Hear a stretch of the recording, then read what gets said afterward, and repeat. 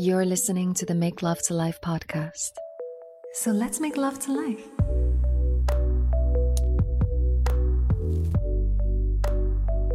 Welcome to this special episode in which I am being interviewed by Angell dear. He is a curandero, a medicine man, and a dear friend of mine. He has a shamanic healing center right outside of New York called The Sanctuary. And in this interview, we are going to look at the patterns in love and specifically the ancestral influence. So what is it about behavioral patterns of our parents and grandparents that influence who we are in relationships? And I think all of us can relate to this, no? Because to recognize a behavioral pattern in love is one thing, but how to break that pattern? Because patterns often can be self-sabotaging, self-destructive. They can work against the thing that we truly want, no? In love and relationship. So in this interview, we go into patterns in love, we go into protection of the heart, and basically how to use shamanic rituals and tantric practices to move beyond difficult experiences of the past, move beyond whatever your ancestors couldn't move beyond, no? And how to dance basically with the dynamic of fear and desire, which are two components, basically two faces of the same coin. So Angell and I delved really deep in this interview, and I think you are going to really, really enjoy this. If you have any interest in shamanism, if you have any sensitivity to energy, and if you are curious to what the correlation is or could be between shamanism and tantra, then you are definitely going to want to listen to this one. Enjoy. So welcome everyone to this evening with Nalaya, Shakana, and myself. We are going to explore a beautiful theme tonight. We're going to talk about our path of love and how do we sabotage it. And we're going to mix different teachings and wisdom from Tantra and Shamanism. So before I dive in with you, Nalaya, and thank you for being here, I just want to introduce her. And so Nalaya is an intimacy life coach and healer and retreat facilitator. She was born in Netherlands and raised in various countries and traveled the world for over a decade. And she now resides in Thailand after having lived in the Sacred Valley of Peru for 5 years, where we met. And she has trained in India, where she also lived for 5 years with various masters from the Siddha lineage and received initiations into Shaktipat, Kundalini, and other tantric traditions. Her sessions are based on a variety of intensive training she did in Asia, India, as well as Europe. And later she worked with shamans in Peru, Ecuador, and Colombia, all from various tribal traditions. Nalaya has worked with hundreds of clients, and I was one of them, from all over the world. She implements a unique mixture of tantric techniques based on shamanic practices. And, I invite you to read more about her on her bio, but I want to dive in, and I want to say good evening for everyone and good morning for you. Yeah, so nice to see you. I'm really excited. Yeah, so maybe some of you have heard or listened to our introduction talk that we did last week. And if you're listening to this recording, you can find it on Facebook, on Nalaya's page or on my page. But I want to kind of dive into the subject right with you, because there's a lot we want to talk about. And one of the subjects that's fascinating to me, and I'm sure to many people, are those patterns in love. I would say patterns in general in our life, the things we keep doing and redoing. And now really, they can become really self-destructive. How sometimes it's a belief system has been there for so long, maybe since we were teenagers, maybe even younger than that. And how somehow they lead us into sabotaging our path of love. So what about patterns? Can you tell me a little bit about them? I'm sure everybody knows what we're talking about.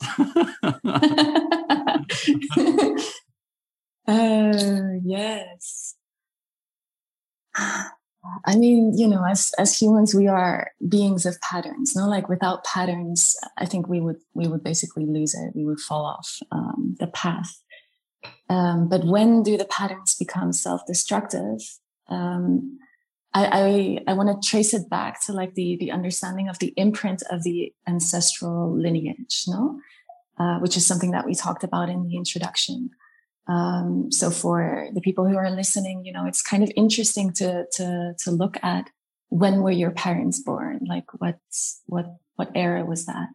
And what about your grandparents? And what about the parents of your grandparents? I mean, you can go as far back as, 7 generations, but perhaps just for these generations to take a look and say, okay, I see, for example, war is part of the nearby generations that they had to go through. And therefore, the opportunities to heal were obviously much less than what we are able to choose from. Like we literally live in a candy store. No, it's kind of like you have therapies and therapists specialized in literally almost everything, right? And we have plant medicine available in a way that just wasn't in the past. And so what happens is anything that literally was unresolved will be passed on through, the blood lineage. And so very often we are born with a remembrance, like a cellular memory in our bones, in our blood, that influences the way that we grow up. Of course, there's also the input of culture, of language, and the way that our parents raised us, or perhaps the influence of the absence of one of our parents. No, that's also something that can cause a big imprint. And so as a child, we're quite moldable, right? Like we're super open and flexible, and we adjust to basically belong to the community, to belong to the family. And then usually as we're teenagers, we start to create a mind of our own. Like, what do I agree with and what do I disagree with? Whether it is what your parents taught you or whether it is simply the evolution of our generation, right? Because the way that, for example, we explore our sexuality is something that a couple of generations ago, maybe the rebel would think about. But in general, it's not something that, it was just very simple. It was like, yeah, you marry the first person you fall in love with and that's it. So if you just look at something as simple as that, it's very interesting to see how we get influenced and how we then want to break out of that. So what often happens is you start to make your own new beliefs regarding relationships, for example, and sexuality, and how you wish to express yourself as a man or a woman, I know there's a variety of interpretations these days. So it's like, however you want to express yourself goes basically against what the initial imprints were coming from your upbringing. And so that's the initial contradiction that is happening energetically. And so very often when people come to me to work with me, we go to these contradictions first. We go to the contradictions that basically are the imprints from your ancestral lines versus where you are at with your new beliefs. Because when you look at it from any energetic viewpoint, you will see that, no seeds can be planted in a garden that is full of weeds, right? Like we have to pull out the weeds in order to give these seeds the chance to sprout and to basically become whatever it is that they want to grow into. And so that's basically the initial work. Like the ancestral clearing is really all about that, because otherwise you're going to keep bumping against the same rock, basically. And so when do patterns become self-destructive? It's when we don't do the clearing. And when there's this default mode, as I like to call it, where we just slip back into default because that's the imprint that's been there for generations. And without the clearing, that new belief that you have or that new approach that you want to do, if it doesn't have the space, you're just going to slip back into the comfort.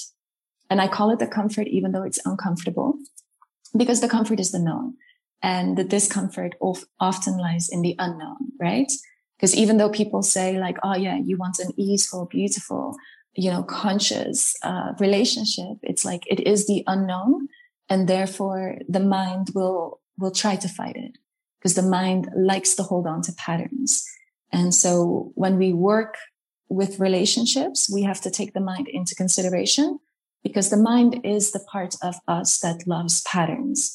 And so to let go of a pattern, we have to override it with a new pattern. And so, yeah, that's the part of letting go and invitation, like inviting the new. You can't invite without letting go, but you can also not let go without inviting something new, because yeah, that will either mess up what's going on. It can open you up to attract anything, or very likely you will slip back into the pattern. I love that, because I've seen them so many times with myself. So I feel, there is a pattern that obviously we learn from our parents. So the things, we believe that we do. And very often, I know for myself, it's a case of our first marriage or our first, expression of partnership, because we want to reproduce maybe a system, because we don't know yet fully who we are as being of intimacy, as sexual beings, as beings in relationship. And then I feel there's also the wounded part that happened after that. So we get into a relationship, we get heartbreaks, we get maybe in difficult relationship, or even sometimes just normal relationship, but we get bored or something happened, and our hearts shut down, closed down. Mm-hmm. And so we keep protecting our heart, basically. And that protection, and the more we age, obviously, the more maybe we have had experiences, and the more it can become difficult or challenging to really experiencing a love that is safe or free or liberating, because maybe there's always that little voice, oh, I'm going to be hurt. So do you separate those patterns, I would say, like that come from protecting the heart to the one that are ancestral? And how do we work with really softening the heart, which can be very tender to do that, or feel very unsafe even sometimes, very risky. Yeah.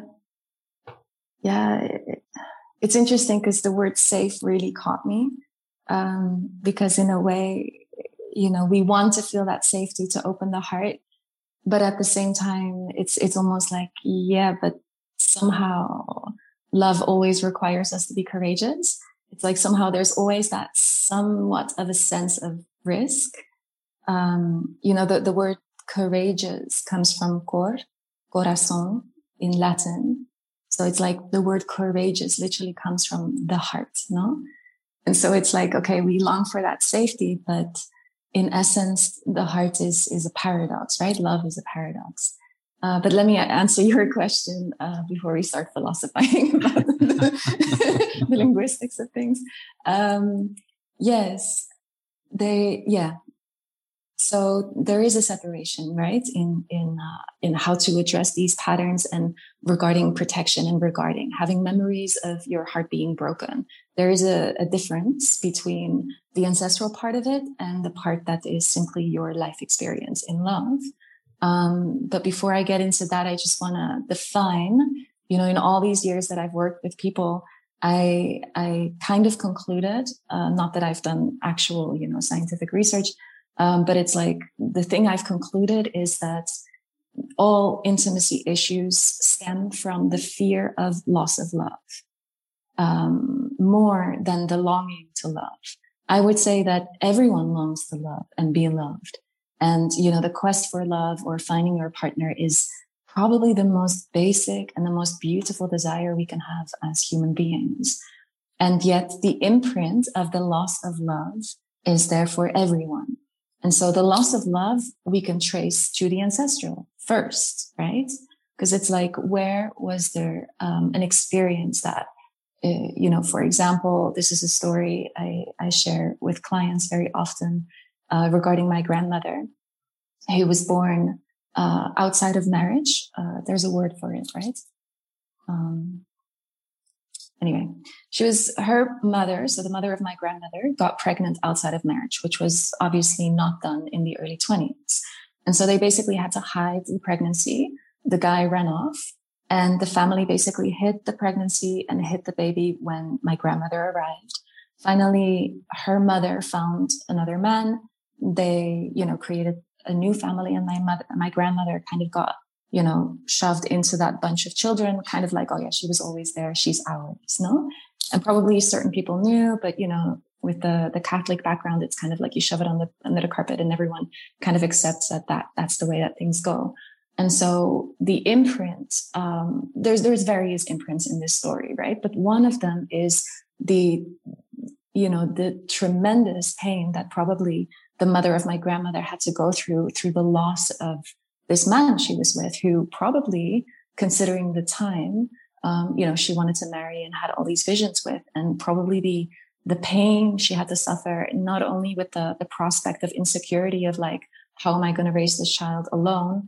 But also the pressure that she was getting from her family, because it was just not done, right? Didn't give her the chance to overcome these emotions. So this is like quite a signature story that, it's passed on, because even, my grandmother, but also my father, like they weren't really the generations that would go and think back about, oh, where are these imprints and how can I release it for my ancestors? So that's why I'm here doing that, no? But bueno, the loss of love, this is just a simple ancestral example that I can give, which probably everyone who is listening will have a story like this, where there's simply an unresolved experience in the ancestral lineage that will influence this deep imprint of like, I am afraid of losing the love once I have it. And that means we step into love with somewhat of a protection, kind of like, okay, I'm open, but to this extent, because maybe if I don't open up more, it means that the pain is going to be less when I lose you, which isn't really the case, right? And then what you said, obviously, is super valuable because, we aren't anymore the people, well, some of us are, but the people who marry the first person they fall in love with. It's like very often we do need to explore various types of relationships or lovers and beloveds to understand who we are, first of all, and then to understand what it is that we need in order to feel whole and free within the commitment of choosing our life partner.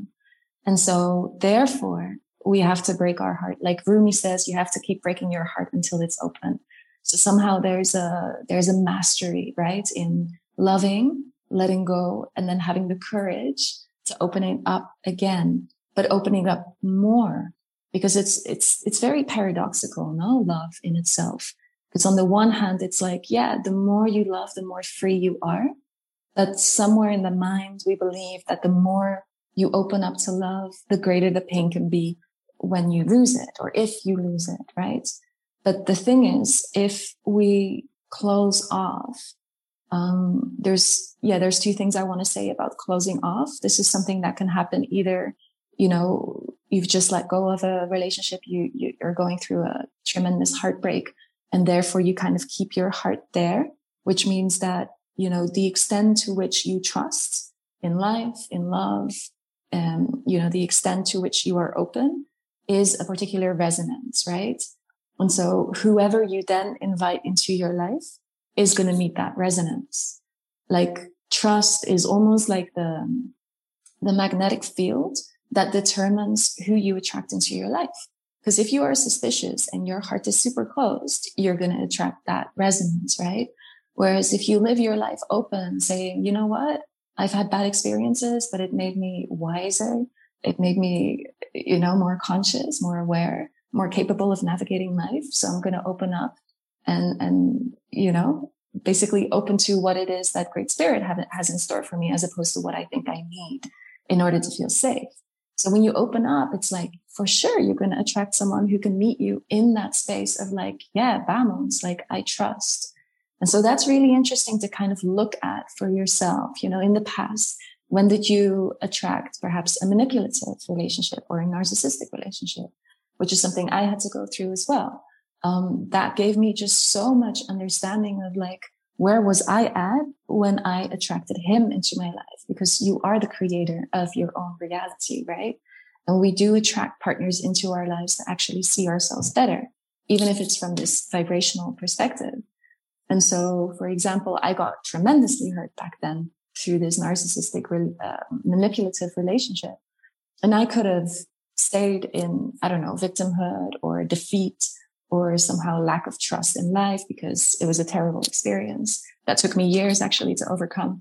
But instead, what I did is drink a lot of plant medicine and go layer by layer by layer to really see like, okay, you know, what was this? Why did he come into my life? Like, what is it that I need to align for myself to step up my game as a woman, as a sexual being, as a free human being who gets to create her own reality and basically release in order to change my vibration and therefore attract something entirely new.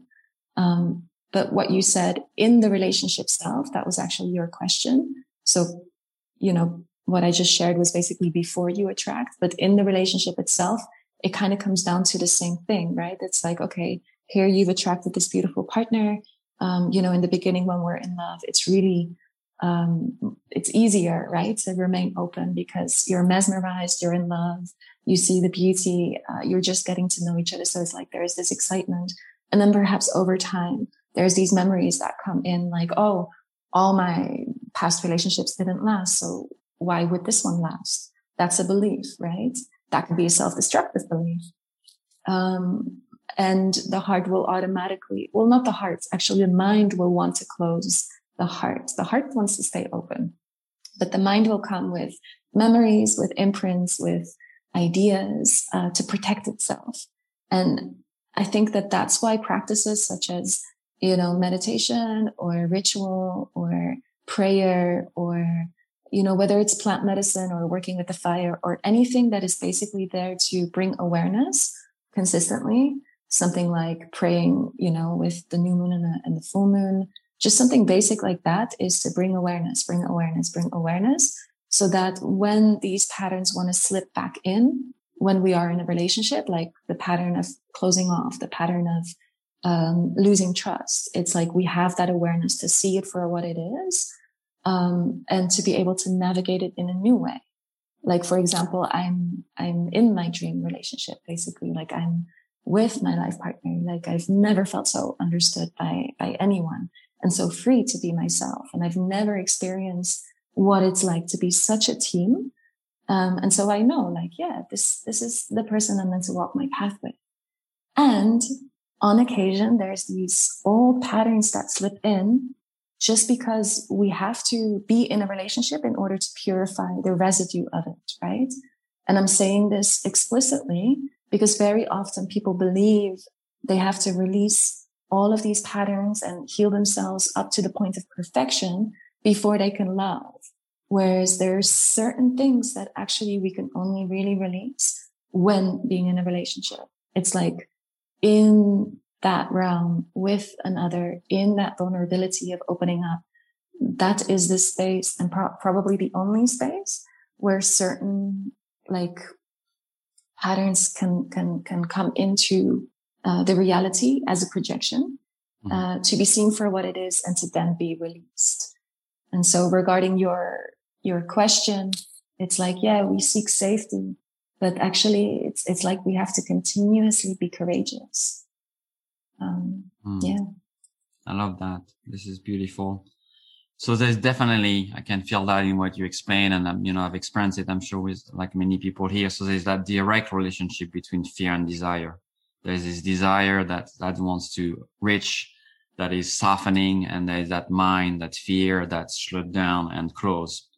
And so, and we can, even in a beautiful relationship, we can feel, you know, that kind of duality and pull in or pull or open, you know, outwards. And we're going to go into how to clear, you know, those shadows and to clear that and to be open, but in a more, I guess, sincere way, maybe have a more authentic communications, being able to really voice, which is paradoxical in many ways, because when you feel that, you know, you might not want to talk about it, but in fact, the goal is to really be able to talk, which can even bring that fear even more of losing the love. What if I really share how I'm feeling? Because I'm not feeling great right now, because I'm going to be courageous, but I'm bringing that fear potentially of having a bad reaction or not being heard or not being seen. I want to link that to specifically, on top of it, to really toxic relationship. Because I think, everyone at some point in their life might have met a partner that was very difficult. Physically, emotionally, many different levels of toxicity can be expressed. And so, what to do when we went through that? Because sometimes basically we are, sexual being and being wired for intimacy, but our primary mechanism are often based on self-preservation, on safe, life-saving, situations. Yeah. So what to do when we've been that? Because maybe our bodies are constantly triggered or constantly even in a state of hyper awareness, which makes them tight, which makes them close, And I know with Tantra, we do that. And, with the work I've done in sexual trauma, it's really key things which even block intimacy, at the end of the day. Even if we want to get there, that's going to kind of shut us down. So what to do when we've been in those toxic or very difficult, relationships? Yeah. There's many ways I can answer this question. So let me start by looking at life as an interconnected web. Like the flower of life, no? Like you are the center flower, the center circle that is interconnected to all these circles that are part of your life. And so if you see it like that, like the flower of life, your partner would be one of these circles, no? Like close to you. But we also have our inner circle of friends. And then, there's family that kind of belongs to those inner circles as well. And then we have acquaintances or perhaps colleagues or whatever. And then, there's the strangers, like, I don't know, the person at the supermarket that you always see. So we have these circles surrounding our circle. And when we come out of a toxic relationship, it's always interesting to analyze all the connections, because it comes down to what is it that allowed you to attract someone who gets to overstep your boundaries or talk over you, or in my case, take away my voice, or, something. So for example, let's look at it from the perspective of take away your voice, no? Because this is what you also said regarding truth, like the expression of truth and the danger of truth sometimes, because it may trigger that same imprint of like, oh my God, if I say what's really going on, they may run off or yada, yada, yada. So it's like, okay, the relationship has ended. You're in a period of mending your heart. It can be really interesting to see, analyze what is your position in your relationships? What are the archetypical roles that you generally play out? And how are these roles influencing particular imbalances? So when we look at the voice, it's like, sure, maybe it's easy for you to express wisdom and advice for others, but perhaps you're not as open to receive it. Or when it really comes down to your vulnerabilities and things that you have to go through, perhaps that's really where the blockage is at. And so often what it comes down to is not to pray for the right person to come into your life as a new partner, but rather to practice the person you want to be in all your other relationships, and to really polish these edges, right? Because when we step up to become the person we want to be in our intimate relationship and are able to do that in our friendships and in our family dynamics, that already changes our vibration. So for example, what I back then was doing was looking at the fact that I wasn't going as deep as I wanted. And very often I saw these hunches of lack of alignment, lack of integrity. Like many people know on some level will say things, but then not follow up. And I'd seen them in that particular relationship, but I'd ignored it. And so I think that that's really where the beginning of me losing my voice originated, no? And so it demanded me to basically move through my fear and start approaching my friends in that way, to call them out. And nowadays I kind of say to people like, yeah, this is part of the medicine that I carry. Like I'm there to reflect. I'm there to point out nuances and the subtleties in, the interactions or the things that I see that are either in alignment or not. And so when you carry that ultimate truth to the friendships that you have, it's like, yeah, that too may feel risky. And trust me, I've had very risky moments with certain friends where literally I felt like, oh my God, we're on the cusp of either needing to break this friendship or break through. And more than often, it was actually a breakthrough, because it is actually what we long for. It's that level of authenticity that feels so courageous or risky that allows us to travel deeper into love and recognition and respect, right? Because when we speak up to our friends and basically say, here are my core values, this is how serious I take them, you either walk with me in this vibration or not. It's like, wow, how deep you then get to go through the heart, through trust. Because it's like trust then opens, right? To say like, okay, this is how we do things. Plus the universe is paying attention because everything is vibration. The universe is not just listening to, what are the prayers that you put into the fire with the tobacco, praying for the ideal partner.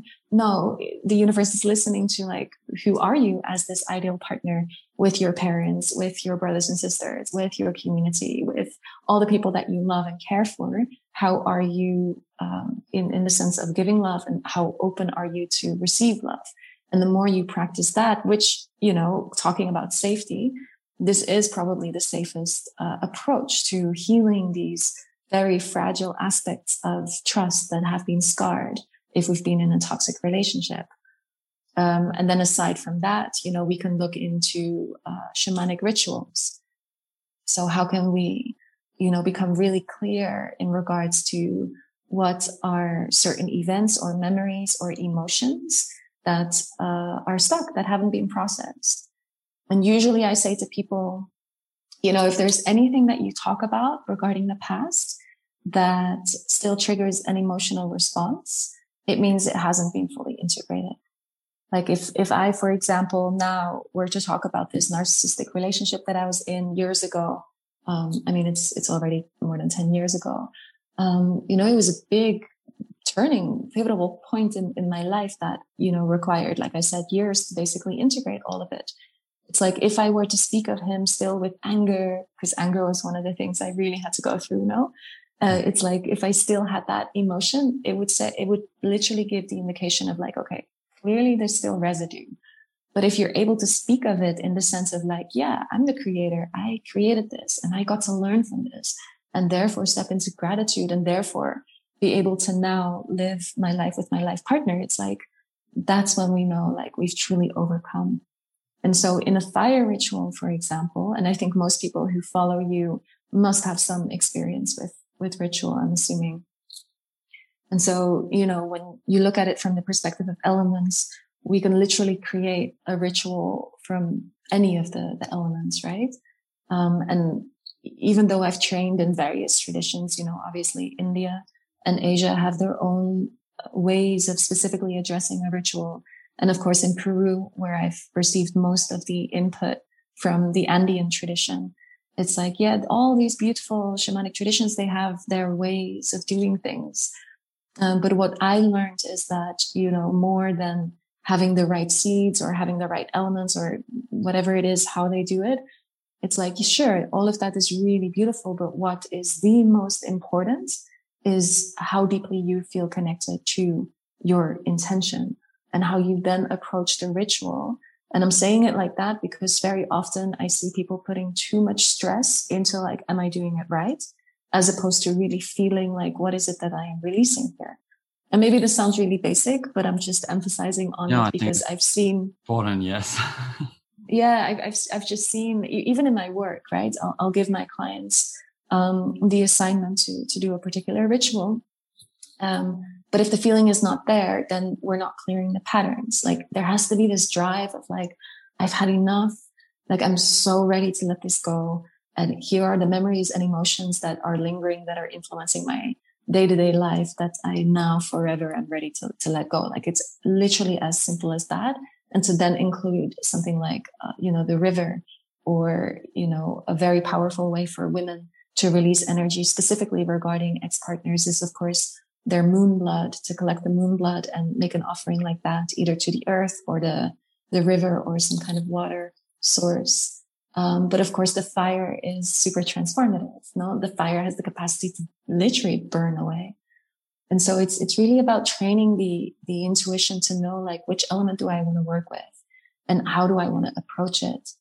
But if you ask me, it's like, yeah, it's essential to first go into ancestral clearing before we go into ex-partner clearing, because when we clear ancestral residue, we know that whatever, let's say, karma it is that remains, really is personal.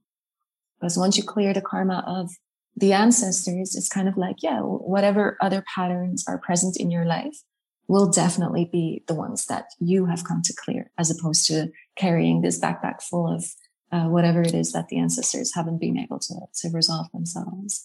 And so, yeah, ancestry first, and then ex-partners, and approaching it in a ritualistic way is really important. And so we're going to go a little bit deeper about talking about intimacy through the medicine wheel a little bit later in the talk today. I love the analogy you made about, well, don't look just at your partner, but look at your friend's relationship. Look at obviously your parents' relationship. We talked about that, your colleagues' relationship, or even the person at the supermarket. Do you feel that there is always that connection? Or do you feel sometimes it's really a love experience, like an intimate experience we had with someone, and it's hard to see it in our relationship? Or would you say, even from a tantric perspective, it's always said, well, it's something you carry basically. So it's going to happen everywhere, and you can find that clearing. You can find that experience everywhere you look. Maybe not in your best friend, but maybe even in your best friend, the way you talk, the way you approach her or him. So is that in the tantric perspective to say, well, everywhere you turn, basically, whatever you look at, you're going to bring your shadows, your wounds, your inner child, I mean, there's ways that we hide ourselves, no? So like when I speak of looking at your other relationship, it often is hidden in like the nuances. But before I go into this, I do want to kind of make an exception on the rule, because I'm preparing to record a solo podcast soon regarding the topic of karmic relationships, which is basically these super intense experiences that we can have, feeling ultimately connected to someone that perhaps, if that old energy of perhaps a past life wouldn't be there, we wouldn't feel that attracted to them. And those kind of relationships, it's like, oh my God, they can become so sticky and so magnetic and so almost to the point of being impossible to let go of, even though they're so tremendously destructive. This is something that has come up various times in the last weeks with the type of clients I've attracted. And I have a story of my own. And so I feel like, okay, I'm going to put all of this in a podcast, because that in itself obviously is a whole topic. Like we could have just had this talk on this. So I just want to make that exception on the rule, because there are these wild experiences that are just mind blowing, that sure, there's essences of our patterns, but sometimes there can just be this overwhelming, overpowering connection that is inexplainable, right? Like, sure. So there's always a destructive aspect in it. You feel there's always some destruction, or, kind of an addiction, basically. There's a good side of it. There's a really bad side of it. Yeah. And people love the idea of, twin flame and all of this. I'm not really a person who, is very active in groups, but I know there's a lot of this, divine masculine, divine feminine, twin flame. But there's various ways of looking at it. Like, okay, twin flame can be interpreted as you have found your life partner, or it can be interpreted as, this is one of these karmic situations where you're constantly freaking triggering each other in the core of your deepest wounds. And the way I see it is like, yeah, there's this old connection, right? Whether you come from the same soul group, or it's a past life, or it's something. It's like you come with a baggage of unresolved issues, but you also come with this gigantic capacity to love each other, because you've loved each other for God knows how long. And so the way I see it is like, yeah, you come together because you have the power in your heart to actually overcome. But because those core wounds are so painful, most people keep on looping back to coming back together and then wanting to run away and coming back together. So anyway, before I go too deep into this example, because I think some of, the people who are listening, like you say, many people will have had some experience in a relationship that was destructive or toxic. And if it's of this kind, it is a little bit of an exception on the rule, because it really demands more concentration when it comes to and determinism and resilience in really saying, I'm not just going to do one offering or one ritual of burning. I'm going to continue burning until I really feel this has left me. Because sometimes a single ritual is enough. And sometimes we have to just really prove how determined we are. And then the other thing that you said regarding, is it really that obvious that our patterns play out in our surroundings? Sometimes it's hidden in the nuances, right? So the example I want to give is being in control, because I think that this is something that we can tie into, so control and trust. Control, basically being connected to protection, which we talked about earlier. But control and trust are the opposite vibration, because the more we trust, the less we need to be in control. And the more we control, the less room there is to trust. And so when we feel we have to protect our hearts, we often step into somewhat of a controlling mechanism.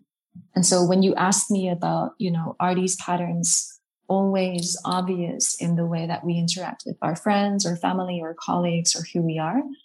It's like, I think when we put a loop on when am I in control, because you're literally in control when you give, no?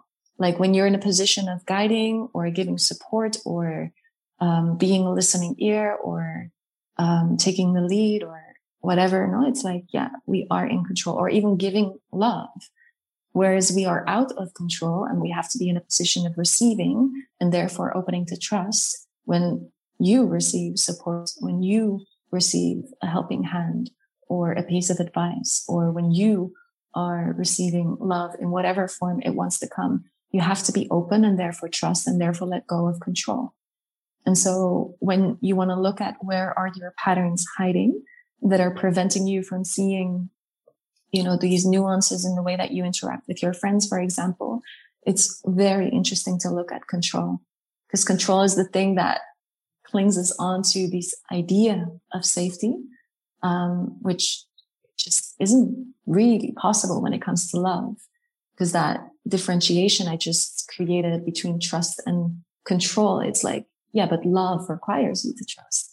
So the more there are these nuances of like, I can do it all myself and I know how to take care of myself and I can find the answers everywhere and I have all the answers and I'm always there for everyone else, but no one's really there for me. It's like, that's when there's layers of control, because it's simply easier to be in that, let's say, masculine position, whether you're a man or a woman. No, it's like taking the lead. But then to step into this more abstract form of receptivity of the feminine in whatever way means to let your family and friends be there for you, or to let them give you a perspective that perhaps you don't agree with, but to, instead of meeting it with stubbornness, to for once actually open up and see what it means to receive in that way and let go of control and experiment with trusting more. And it's that kind of experimentation that is kind of safe to do before stepping into a new relationship. Mm-hmm. So I feel it's very linked to the masculine and feminine archetypes in so many ways. The doing and the speaking, or that kind of more controlling, and the feminine archetype more receiving, surrendering, and things like that. Independently of if we're in a male or female body or however we identify, I guess. But do you feel like, obviously we're living at a time where there's a lot of wound on both sides. I don't think just the feminine has been wounded, but the masculine has been wounded, and we're kind of playing bounce back about who is responsible and who should do what. But there's some kind of relationship in the way even of we treat the earth, and the way we treat the women. And so we can see these things playing on so many layers of our culture, our society, and the way we relate to each other. So I want to weave that with the concept of safety, because, I remember sometimes someone telling me, well, it's very hard to feel safe as a woman or to trust again. Or another comment, that another client told me recently, I think I talked to you about it when we were preparing, say, well, there's no good men out there, or we can't trust men really, or, even an archetype of, I think, is of control, which is, well, I don't need a relationship. I'm fine on my own, which could be a way kind of deflecting, it's like, oh, I'm very free, I don't need anyone, but could be a way to control and avoid potentially going really deep with a partner. So how do you see that playing really for, I guess for many people? Like, I know it's a broad question, but how does the archetypes play and the wounding of those archetypes play in that dynamic? Yeah. Well, again, I just want to go back to the simplicity of understanding how your thoughts influence your vibration. And a repeated thought, a belief is a repeated thought. So if I continuously think or even speak the words, there are no good men out there, I repeat, and there's these, what do you call it? Electrical currents running through the brain when we speak or when we think. And the more we repeat or the more we receive something, like our parents repeatedly said certain things to us as children, and that's how we created our belief system, right? And so to overwrite those beliefs, we have to continuously think a new thought in order for that to become a new belief. And so it's like looking at it from the dark aspect and the light aspect, the darkness being the release, the letting go, the understanding, like, where are the limited beliefs, where are the shadows, where are the archetypes that are not serving me, to release that through ritual, and then to look at, okay, what is it that I do want to invite into my life, which perhaps I don't yet fully believe in, that there are good men out there. But I mean, if you want to go through that transformation, you have to put in effort. Like, it's so freaking easy to just rest in the idea that all men are bad and I can't be safe as a woman. And what's the other one? I'm not made for intimate relationship, like not in this lifetime. Like, all of that kind of belongs to, self-protection and sabotaging what you are capable of attracting into your life. And so to practice trust comes down to, performing these rituals to release and be serious with yourself if this is what you want. Because like I said, to change vibration really means being consistent, being persistent, and being connected to what is that intimate desire from the heart that, feels so fragile, but is possible. Like, anything is really possible when we step into doing the work. And so, it's vibration. If I continuously, repeat, oh, men are bad, blah, blah, blah. It's like, that's the vibration I carry. And therefore the universe is listening to the subject and will prove my point, if you know what I mean. It's like, if that's what I believe, I will get confirmation of that. Whereas if I open up to the idea that the universe has good things in store for me, that there's proof that I can trust, that, I'm worthy of ease in my relationships, then there will be proof of that. And so it's a journey, right? Like, we can't step from having multiple abusive or bad relationships in some layer of existence, whether it's emotional or sexual or physical, or, it's like, sure, there's pain there and it deserves all the compassion and softness and love and healing to, settle in and be integrated. Like, by all means, don't push yourself to get to the part where you start trusting in something better. But all I'm saying here is that as long as you continue to think in such a way, you'll attract exactly that. And that's really coming from the understanding that, you are the creator and you create with your thoughts. And a prayer is basically a conscious thought. And this is why ceremony and ritual and having these consistent moments of prayer are so important, because that's what the native traditions all understood.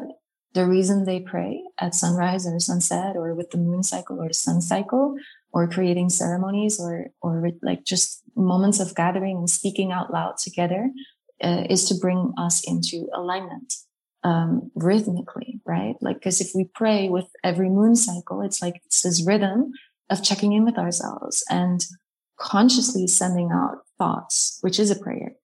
But in essence, in between those moon cycles, we're constantly praying with every thought we have. And so the more we practice to pray, the more aware we become of what our thoughts are, so that the next time you find yourself in conversation, for example, I've seen this, I'm sure men perhaps do something similar, but I've seen this predominantly amongst women, where there's this pessimistic idea, like you said, like all men are bad, because they've had a series of encounters that just, I don't know, men who were immature or emotionally unavailable or just couldn't commit or whatever. So there's this idea, but then women come together and they kind of promote that idea and throw in more experiences to kind of support that idea. When you pray consistently and you want to change the way that you think, you then also need to have the taking of initiative to either stop your girlfriends and say, hey, listen, I actually want to not invite this vibration into my life again. So can we change the subject? Like, that's what I meant by, how are we within our friendships as well? It's like the universe is constantly paying attention. There's nothing that Great Spirit is not aware of, no? And so to then either change the subject, change the vibration and redirect it into some other topic. And if it makes it easier, step away from the topic of men and relationship completely, or walk away from the conversation. If that's not in you in that moment to say, hey, listen, guys, we're not going to talk about this. It's like, if you're not there yet, just walk away.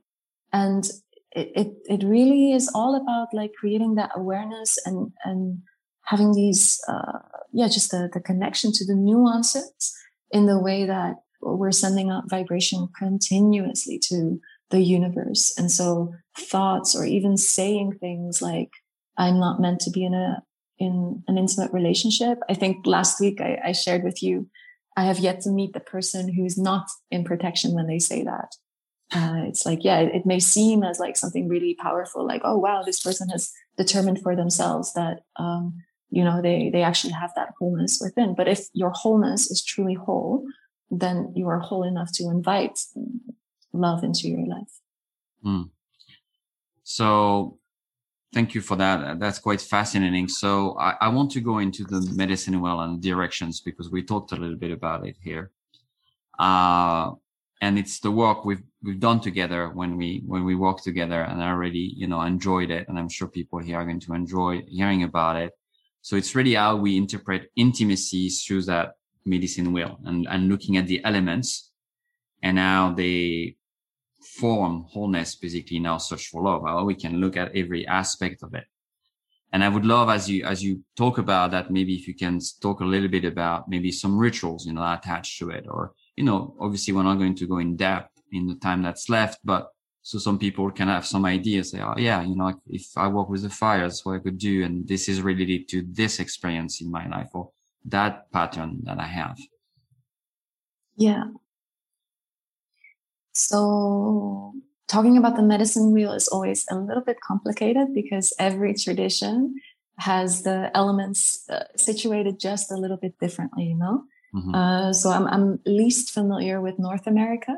And I don't know if Canada and North America have the same way of looking at things, but I know Central America does things differently than South America. And even within the South American traditions, there's a different combination of like which element sits in North and East and South and West. Mm-hmm.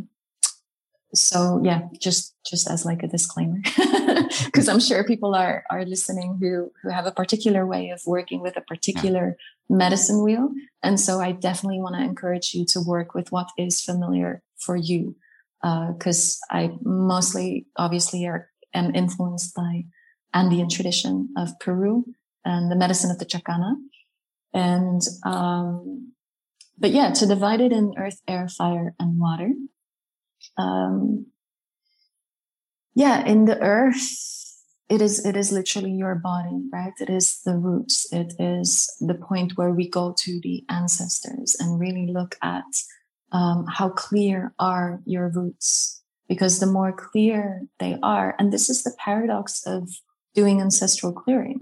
It's almost like, I remember when I was doing deep work regarding my roots, there was also this fear of like, hold on, I'm clearing my roots, but does that mean like I'm cutting myself off?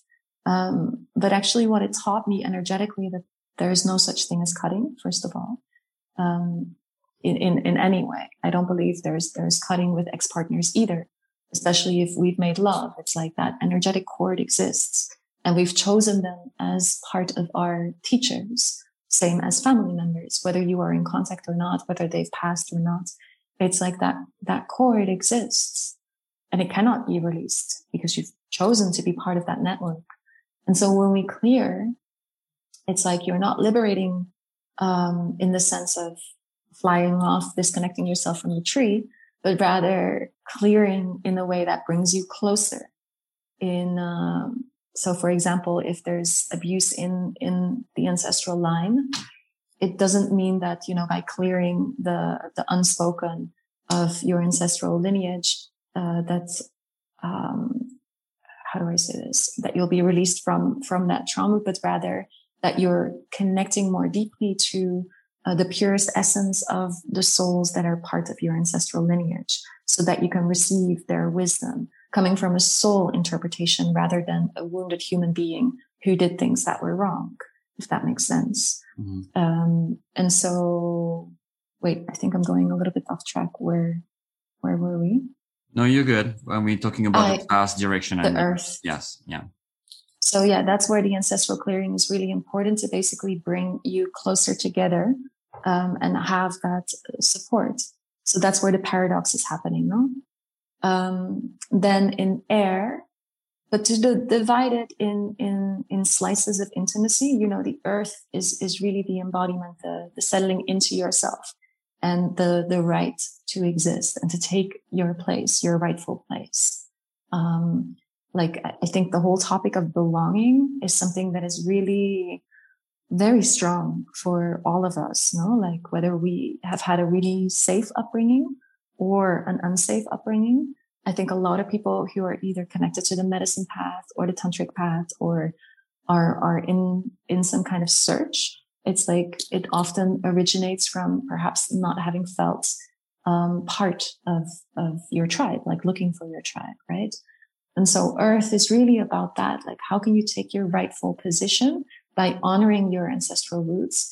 And for example, in my case, being from Holland, having been raised in various countries. And then when I was old enough, when I was 19, I flew off in all kinds of directions, no? So initially I was running away. But when I really rooted down in Peru, it was because I had established that peace with my ancestral lineage. And it was through that peace that I got the support to actually root down in that way. And so this stability within yourself is really important when it comes to intimate connections of any kind, but especially in partnership. And then air is obviously all about the communication, but also intuition, instinct, the connection to vibration, to listening to the invisible world, right? But as you know, the work that we did together, it's like when I work with people, it's very much not about what I think the connection to air is, but rather what is your connection to air? What is the first thing that you think of?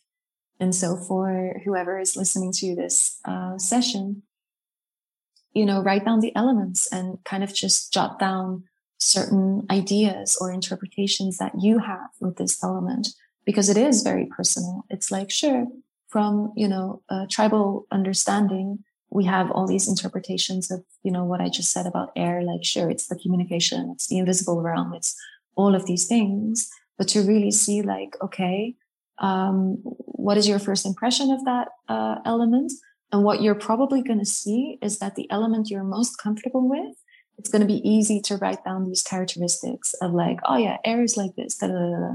And then maybe you get to fire and you're like, oh, fire. No. And then when there's that blockage of the initial being able to write down exactly what all of this means, it will reveal that that's exactly where your attention wants to go. And so when I do this work with my clients where we move each month through one of the elements, looking at intimacy, at relationships, at bringing yourself into alignment, it is looking at the wholeness of these 4 elements as this is you in your ultimate expression. And when we bring all of them into alignment, it means that you ultimately will experience a greater balance in your life, in who you are as a human being, and more intimately connected to yourself, so that you can bring that sense of connection to a partnership or to anyone you are connected to in your life.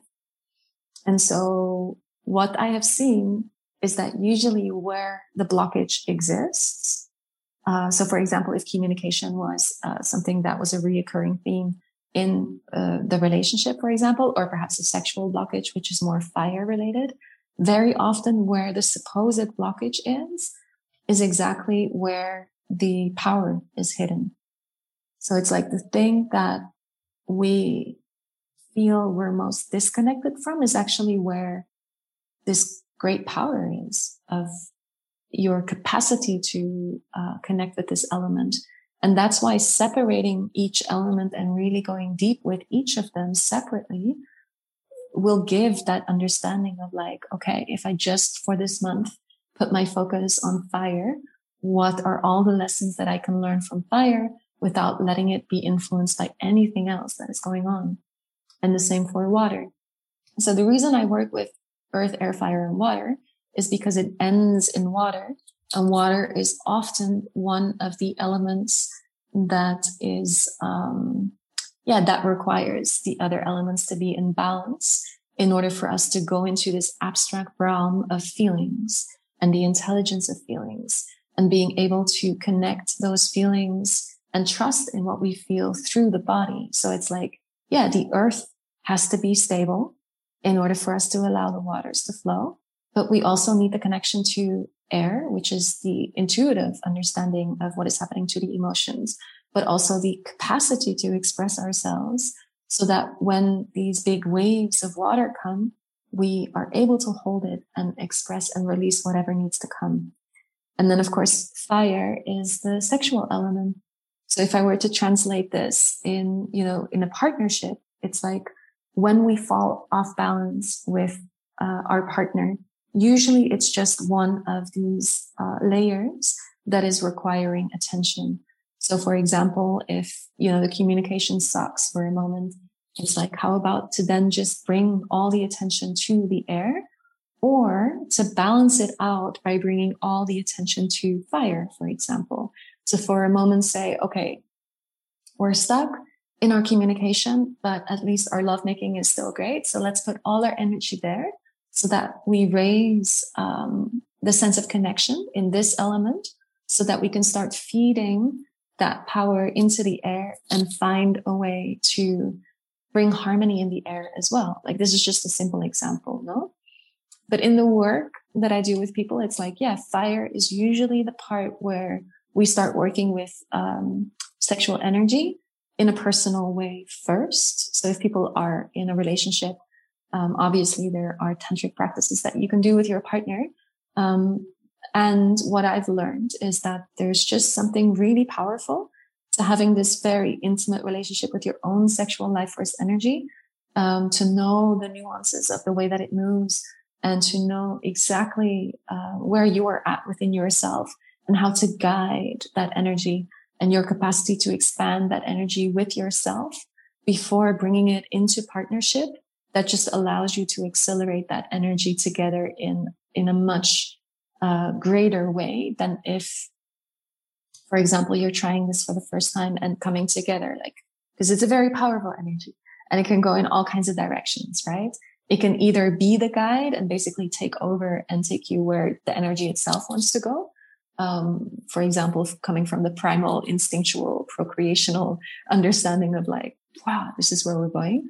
Or because Tantra basically removes us a little bit from the primal instinct of procreation, right? Because Tantra is kind of like, okay, let's play with this energy and let's expand it and let's see how far we can take the orgasmic capacity before orgasming or learning how to orgasm in different ways. And so that training of the fire element in itself, again, has an impact on water, because the more we are able to expand our orgasmic capacity, the more we are able to sit in overwhelm in a very sensual, exciting way. But it's kind of the same as what we do when we're emotionally overwhelmed, right? It's like, how can I sit in comfort in this discomfort? And how can I allow the overwhelm, and how can I maneuver what is going on and still be able to read the nuances of what is happening? Mm-hmm. And so that's why I like going through earth, air, fire, and water to really see how each of the elements can influence the power of the other, or how one element can influence the other to bring it into balance, as opposed to nipping at the one that is hurting. So do you feel, I mean, obviously I know because I did some work with you, but I know even in trauma approaches, you know, we look at the earth, the body element, the physical body, because it holds the trauma and the tensions in the body. And unless, you know, we can really release those tensions, it's very hard to have a good intimacy with someone, physical intimacy, because the body is so tense and guarded. And so, speaking of earth element, you know, and really opening that love potentially, the roots of it, like really making our body feel safe first, even with ourselves. Is there some practices or rituals that are really good for reconnecting to this body sensation, to reconnect really to those feelings? So then we can allow a lot of fire moving through, or a lot of waters and emotions moving through. Yeah. I'm really happy you brought this up, because, sometimes there's a little bit of an addiction to healing and digging and finding more memories or more things regarding past relationships or ancestry or whatever it is that is contributing to this stuckness in the body, as you say, or even the protection of the heart. And so to balance it, it's like, yeah, sure, we can be the spiritual warrior, but we can forever continue to try and prove how much of a spiritual warrior we are. And sometimes when it comes to like a body being locked up a little bit, it can be either really obvious or it can be in the nuances, right? Sometimes if, for example, there's a tension and we go into the tension, it actually has the counter opposite effect because the body wants to relax, right? So depending what the approach is, of course, there's many beautiful techniques that can help the body relax so that through the relaxation, the tension can be released. But very often I do feel like we're poking at the place that hurts the most. And how is this meant to heal and not provoke the initial trauma that you're pretending to heal, if that makes sense?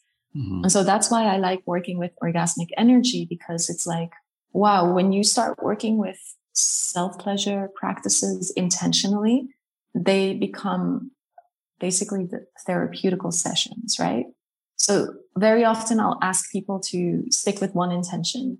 So don't go changing your intention continuously, because that will prevent you from really going deeper and deeper and deeper. So for example, what if you do self-love or self-pleasuring practice with the intention to open up to trust, which is a pretty big one. And the intention itself is quite vague, which means you allow the universe or the orgasmic energy to really guide you to the place that perhaps is in your blind spot. Sometimes when the intention is too specific, we're unable to get there because we're still controlling where the energy is going. So if you were to just put an intention that says, okay, I open up to trust more, and you start working with your sexual energy, and opening up to guiding the energy through your limbs, through your organs, through the chakra system. In a moment, I'll give a more specific instructions. But basically what the energy will do, because this is life force energy, it has the capacity to give you pleasure. It has the capacity to create, whether it's life or a project, and it has the capacity to heal. Like that in itself is what the sexual energy wants. And so when you start working with it consistently and intentionally, it has the capacity to dissolve specifically the places that are contracted or tense because you're working with pleasure. So it's like, it's the thing that makes the most sense if you are, for example, stuck in some kind of healing process where you're overthinking, you feel too tense, you feel shut off, you feel like, oh my God, all of this is too much hard work. It's like, okay, if this is happening, and I'm sure everyone's had an experience like that, it's like, okay, just drop analyzing for a moment. That's the mind, that's air, and stop feeling like everything has to, be fluid when it's not, when it's stiff. It's like, okay, how about then bringing all your awareness to your sexual life force energy for a moment, take the mind out of the game, work with a powerful intention such as, I open up to trust more, or I am open to trust more, and start working with a tantric practice. Let me just take a sip. So a very simple, because I don't know exactly where people are within their experience, but I'll give you a very simple instruction of an edging practice that allows us to expand the sexual energy.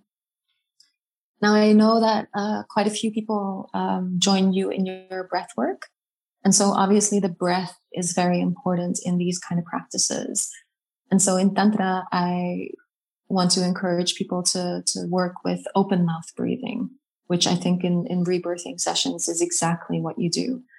And so for the yogis out there, the pranayama is often just through the nose, and it has the purpose to connect you to your higher chakras and basically still the mind, no?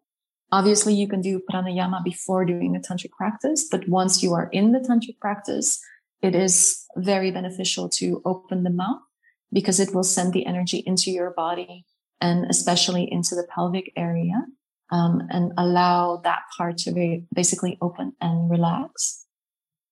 And so in the self-love practice, it's basically, you would love your body in the way that you were used to.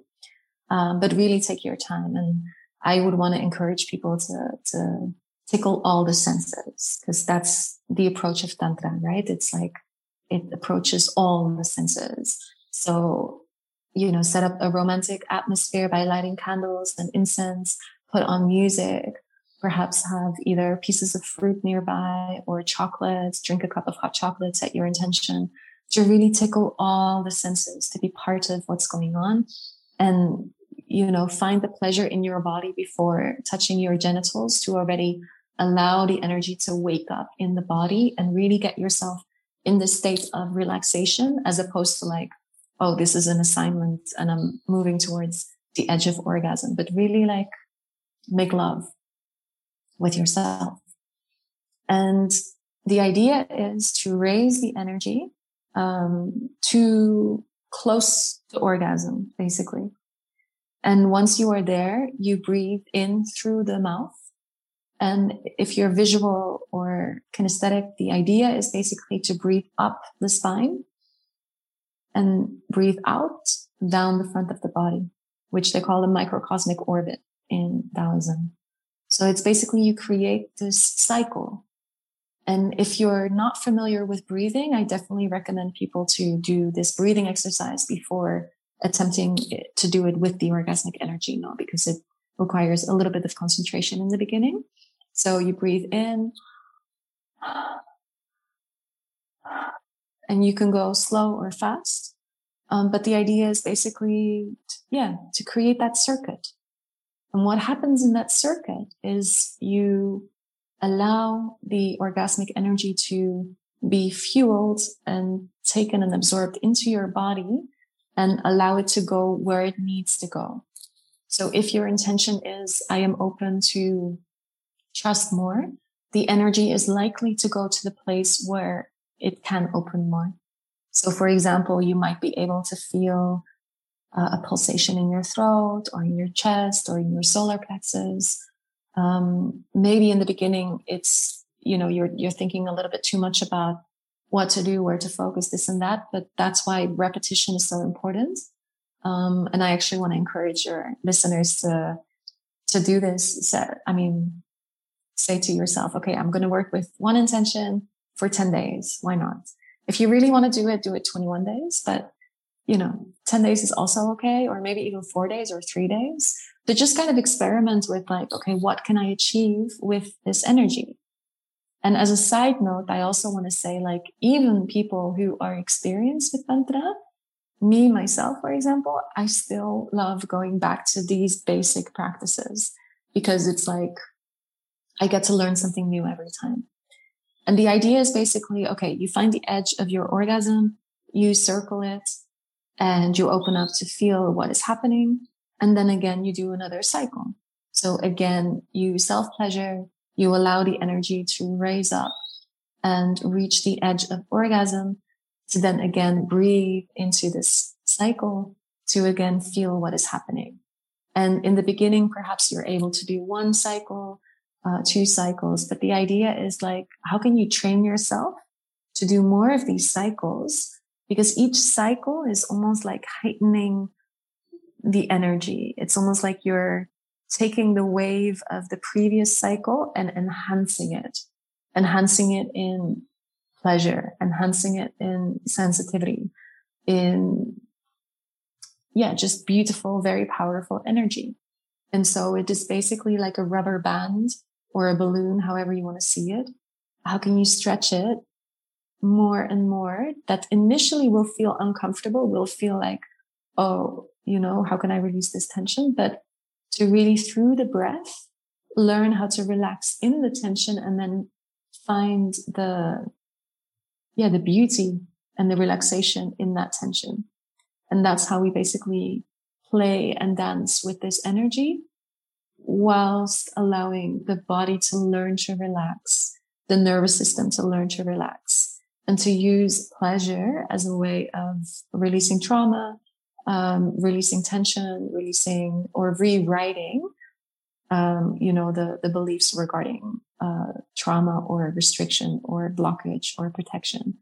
And it's just a very beautiful, very powerful way of doing so, as opposed to needing the mind to be involved in everything that we do regarding healing. So really allowing the power of pleasure to be part of that journey. I feel this is so counterculture in so many ways. What you're sharing. I know for many people, it might be something like, oh wow. I mean, I know you're from the Netherlands, where we're in America, and there's kind of I feel like, oh, there's a little culture shock. What are we talking about right now? Did we end up here? I'm just putting it out there just to clarify the air here on the session. But what I really love about it, and that you talk beautifully about, is that really we're such in a mind culture. We're such in our head. And even in the healing culture, it's like we have to go about it. We have to write about it, think about it. There's a lot of mind involvement. And like breathwork, Tantra, that's why I think those practices are really beautiful. They really go back to our bodies. And we're learning, to feel them, because then we realize, oh my God, maybe I don't feel much at the beginning. Or maybe there was something there that I didn't even know that's there, but now I know it's there. I can feel it. And so it's really this reconnection to our earth, which is so beautiful when we think of how parallel it is to what we're trying to do on a more shamanic perspective, which is really that reconnection to the earth. But we can't do it if we don't have a connection to our own bodies.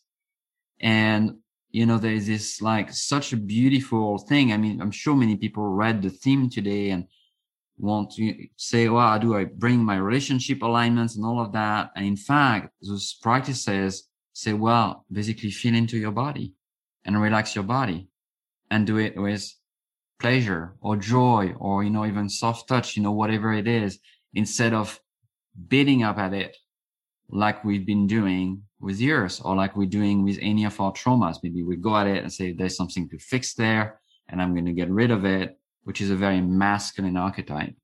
And here we're back into, softening the bodies so we can soften our hearts, so we can soften between you and I, each other's, So we're almost to the end, but I don't know if you want to talk a little bit about that, because I think there's such a beautiful way to kind of probably completely turn upside down even the way we look at our own healing and our relationship, and get out of this very, brain space, very heady space, and to turn back into, first I'm going to try to feel my body and hear what's there.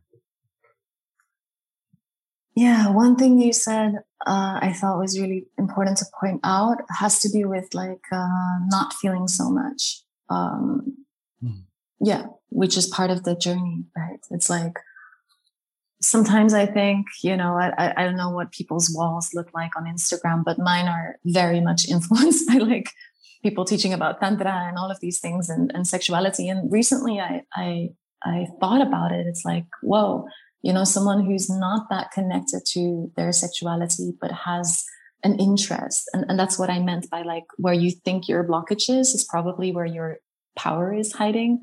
So if somehow you feel desensitized there, or you haven't had these great, magnificent, transcendental experiences that all these tantric people are talking about, it's like, I'm sure that going on Instagram and reading all these super liberating stories can be quite intimidating at times, and can prevent people from want to go there because, they're touching their bodies and they're not having goosebumps or Kundalini awakenings and so on.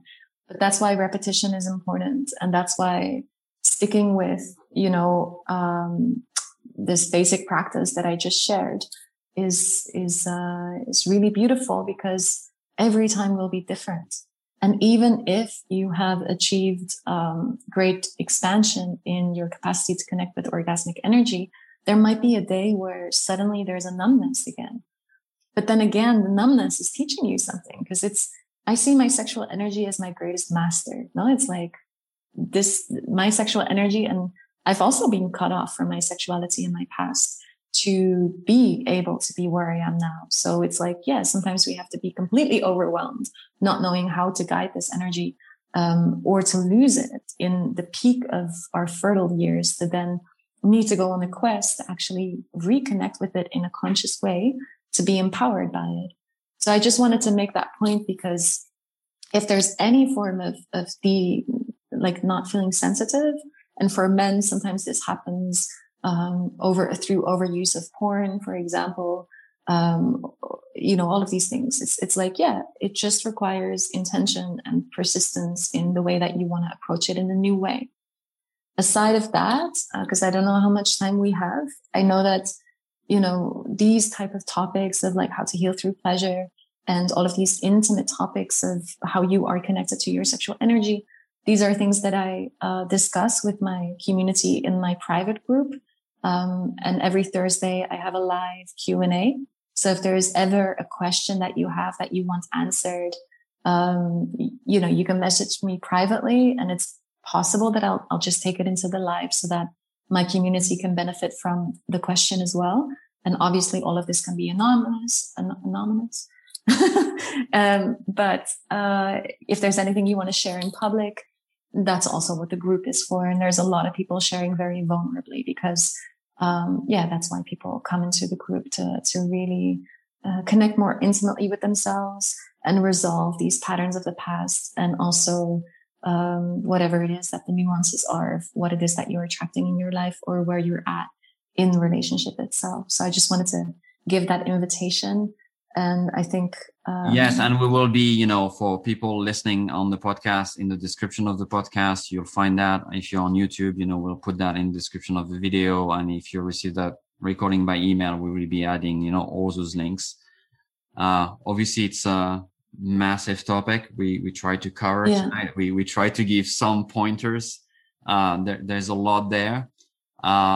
I can just say that for me, doing that work was so incredibly powerful, and there's so many bridges with shamanic traditions or ancient traditions, so it can feel bizarre at the beginning to work with the elements with our own life. Maybe it's something we don't do in our tradition or in our culture. We don't know much about it. But when we start reconnecting that to Tantra, which is also extremely ancient, which is not something that is a new thing. It really opened doors that I think are much more difficult to open with other modalities. So I really want to add that for people. I encourage you to research, go on Nalaya, Instagram, Facebook page, all of that, dive in it. And I think what you said is right. It can feel a little bit overwhelming because there's a lot of subjects and a lot of topics and elements to cover. But pick one thing that's very alive right now. So as my recommendation, like I say, maybe it's a need for safety. Maybe it's a need for connection. Maybe it's another type of personal liberation that has nothing to do with a partner that you want to explore, that is there, and try at it, because, we can both talk about it a lot, but until you try and you experience it in your body, and then you see how powerful it is, it's just going to be a talk. So, I don't know if there's anything you want to add, Nalaya, before we close, before I thank you for tonight, or for this morning for you. I don't know. Anything we didn't cover? We're like, no, I think we talked so many things. So yeah. Okay. I think the only thing I wanted to say lastly, because because of what you just said, it's like I suppose what I did in my work when working with Tantra, it's like all of that sometimes remains a bit vague, right? It's like it's somehow in the energetic realm. And so when we bring in hey, Pooja, nice to see you. when we bring in the elements, it becomes tangible. So even people who are not that familiar with shamanic tradition, we are the elements, right? We're surrounded by the elements, like the elements are who we are. And so when we bring in the elements, even if it's your first time sort of interpreting earth, air, fire, and water for yourself, it brings these nuances to something that is quite abstract, which is Tantra, into something that you can taste and feel and see. And that's why working with the elements is so powerful, because it's easier to integrate in this tangible, digestible, earthly, daily type of way. That's the only thing I wanted to add. Beautiful. But, I love it. Yeah, Thank you. I'm super grateful. And yeah, I always love connecting with you. And yeah, thank you so much. I also look forward to inviting you onto my podcast. I know. Soon. I love that. So thank you so much for taking the time, waking up really early and just connecting with everyone here. If you have any question, I really invite you to go on Nalaya's page on Facebook. It's a beautiful group. Ask your question there. It's very safe, and it can go really deep, and and maybe even connect with her one-on-one and see is there something that she can support you with. So thank you so much everyone for joining tonight, or for listening to this recording, and thank you, Nalaya. Much blessing to you. Looking forward to connect again very soon. Yes. Gracias a todos. You're listening to the Make Love to Life podcast, the place where we uncover all the barriers that prevent you from experiencing deeper intimacy. If you are looking to attract love and authentic partnership, then hit the subscribe button and go to my website, nalayachakana.com, to sign up for my private group, Make Love to Life. See you there.